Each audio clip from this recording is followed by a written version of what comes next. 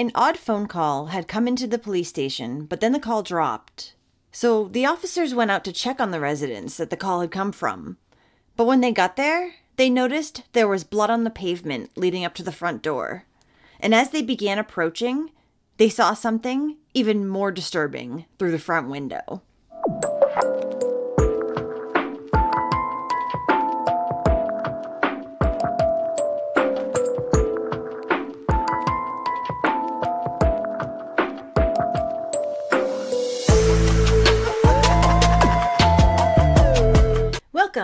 Welcome back. I'm Cassie, and this is A Wicked World. Hope you're all having a great Thanksgiving if you're celebrating today. So previously I had said if you have a case suggestion to just go ahead and leave it in the comments, but I don't want to accidentally miss anyone's case suggestions. So if you do have one you want to recommend, email me instead at awickedworldtruecrime@gmail.com. So when I first started this channel, I told you all about how my sister was murdered, and I did say that I was going to cover her story at some point, and I do still intend to.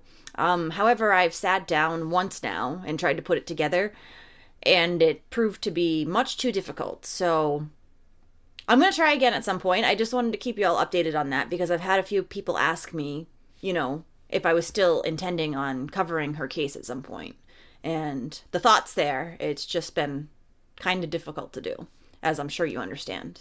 So the story I have for you today is about a little boy whose life was taken so unexpectedly and in such a cruel and awful way. This is the story of Karvell Stevens.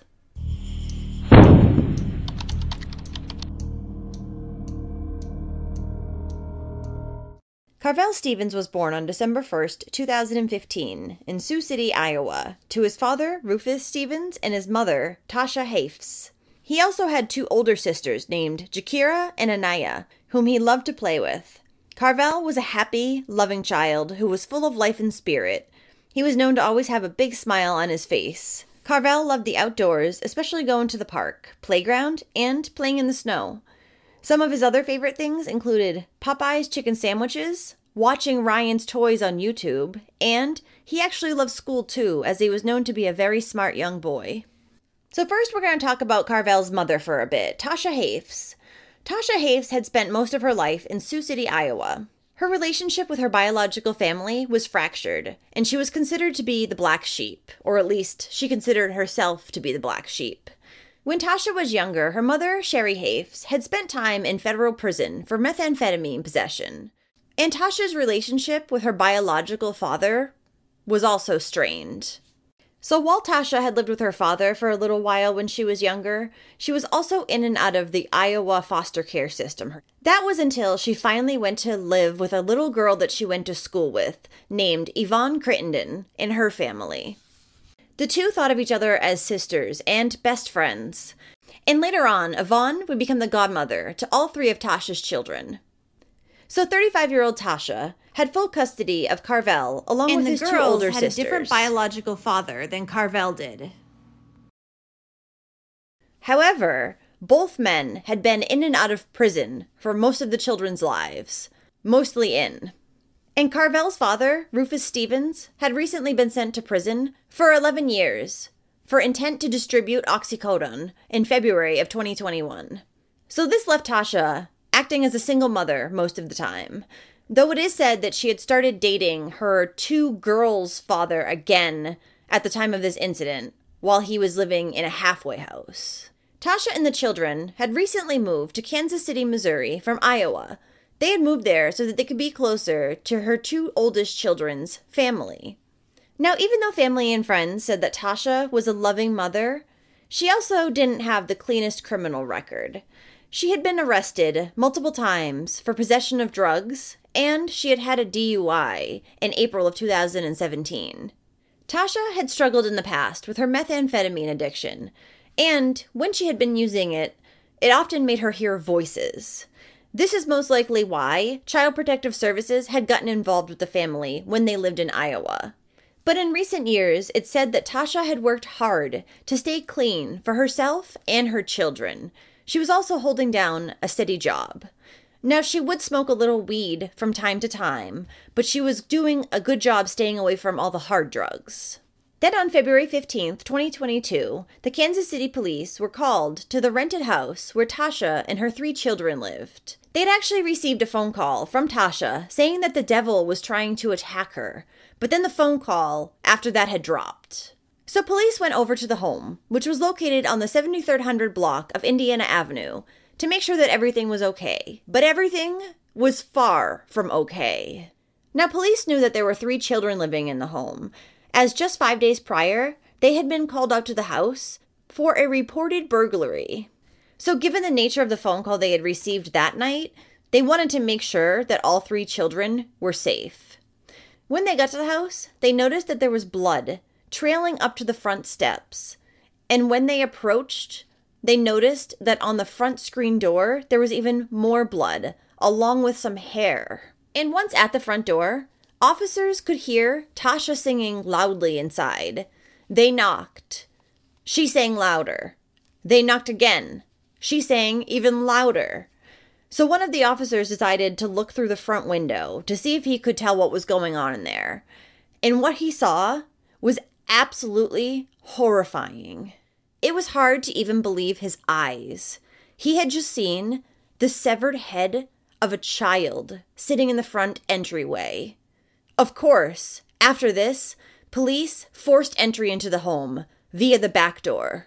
Once inside, they found Tasha sitting on the kitchen floor, wearing a black dress, with her hands, legs, and feet covered in blood. They also noticed that she had multiple scratches to her hands, and she had a puncture wound to her thigh. And nearby, as the police officer had seen, was Karvell's head, and his body was not too far from it. The police also discovered that the family dog was down in the basement and had suffered the same fate as Karvell. Now, it's unclear where the other 2 children were. However, they were not in the home, so they were safe. Tasha Hafe was, of course, immediately placed under arrest and brought down to the Kansas City Police Headquarters for further questioning. And she agreed to speak with police officers without a lawyer present. And during that conversation, she had provided police with a detailed statement in which she admitted to killing her biological son, Karvell. She said that she had killed him in the bathtub of the home. And then, for whatever reason after that, she decided to decapitate her 6-year-old son. A search warrant was issued and evidence was removed from the home. This included a knife handle, and a screwdriver, which had been found on the dining room table. A second knife had also been found in the basement. Police also took some DNA from Tasha during her interrogation so that they could compare it to evidence found at the scene. Though I'm thinking they probably had enough evidence without that at this point. Tasha was then charged with first-degree murder as well as armed criminal action in regards to Karvell's death. She was arraigned in court 2 days later, and the judge ordered that she have a mental health assessment done before May of that year to see if she was fit to stand trial. Both shocked and saddened by the news, neighbors, family, and friends of little Karvell would begin leaving stuffed animals, candles, and balloons on the front steps of the house that the little boy had been so brutally murdered in. And Karvell's father, who was incarcerated at the time, had to hear from the prison that his son had been murdered. He was beside himself. After Karvell's murder, relatives would tell police that Tasha had spent years working through her drug addiction, depression, as well as severe trauma. They also knew that she had periodically experienced hallucinations. Tasha's mother, Sherry, would say that in recent weeks, she knew her daughter had been going through some family problems with the family in Kansas City. Sherry went on to say that she had also noticed her daughter display warning signs several times that something was wrong, and she doesn't think her daughter ever sought mental health treatment. I'd say that's probably accurate. Her mother also said that Tasha had been experiencing hallucinations recently, as well as breaks from reality. Tasha's mother also said that she had driven to Kansas City a number of times, which was hours away from where she lived, because Tasha had started talking about how she was having a difficult time figuring out what was happening with her thoughts. Also, in the aftermath of Karvell's death, it came out that Tasha had recently shown up to a Kansas City relative's house one day with her kids. So all 3 children were said to have witnessed the madness that happened after. Now, at the relative's home, Tasha began yelling about how her house was the straight-up devil's house and how it was full of devils. She then looked Karvell straight in the eye and said, "Like this little devil." And then she began yelling at the relative that they had put her and her children in a bad situation. But I'm not sure what exactly that was supposed to mean.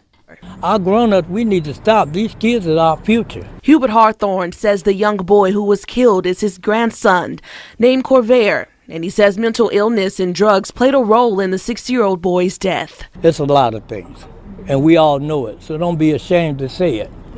And let's all address the situation to where we can get the help from God. And I understand that we are all struggling with trials and tribulations in our life, but this mental issue is going too far. Tasha's friend/sister, Yvonne, spoke out and said that Tasha was a very sweet and caring person and a loving mother as well. She said she couldn't imagine how it had spiraled out of control like this.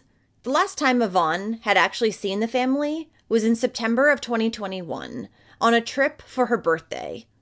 But Yvonne also frequently saw and spoke to the children over FaceTime calls, and she never thought that anything was wrong. The news has been very difficult for Yvonne to swallow. She has never believed her best friend and sister would harm her own children.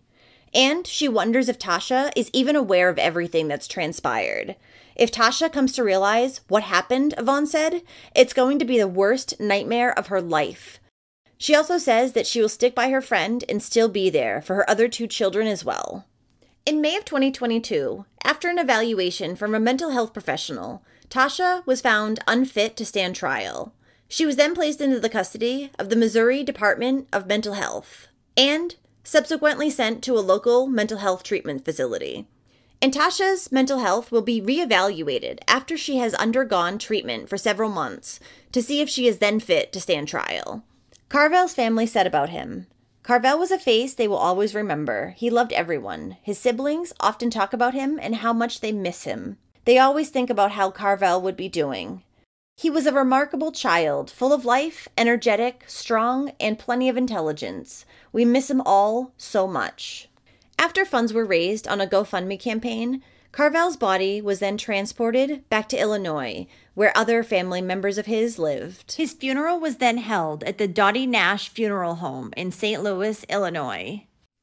Well, thank you for listening to all of Karvell's story today. This is just so unfortunate. And while you can't blame his mother Tasha for her mental health problems that she incurred from past trauma, Tasha should have gone for mental health treatment all by herself. She's an adult. But instead, she let it slip, and ultimately, it led to poor little Karvell's death. So if you do like true crime and you want to hear it from me, then don't forget to hit that subscribe button below and turn on your notifications too, so you'll know when I upload a new video, which is 2 to 3 times every week. Thanks for watching A Wicked World today. Until next time, take care guys. Bye.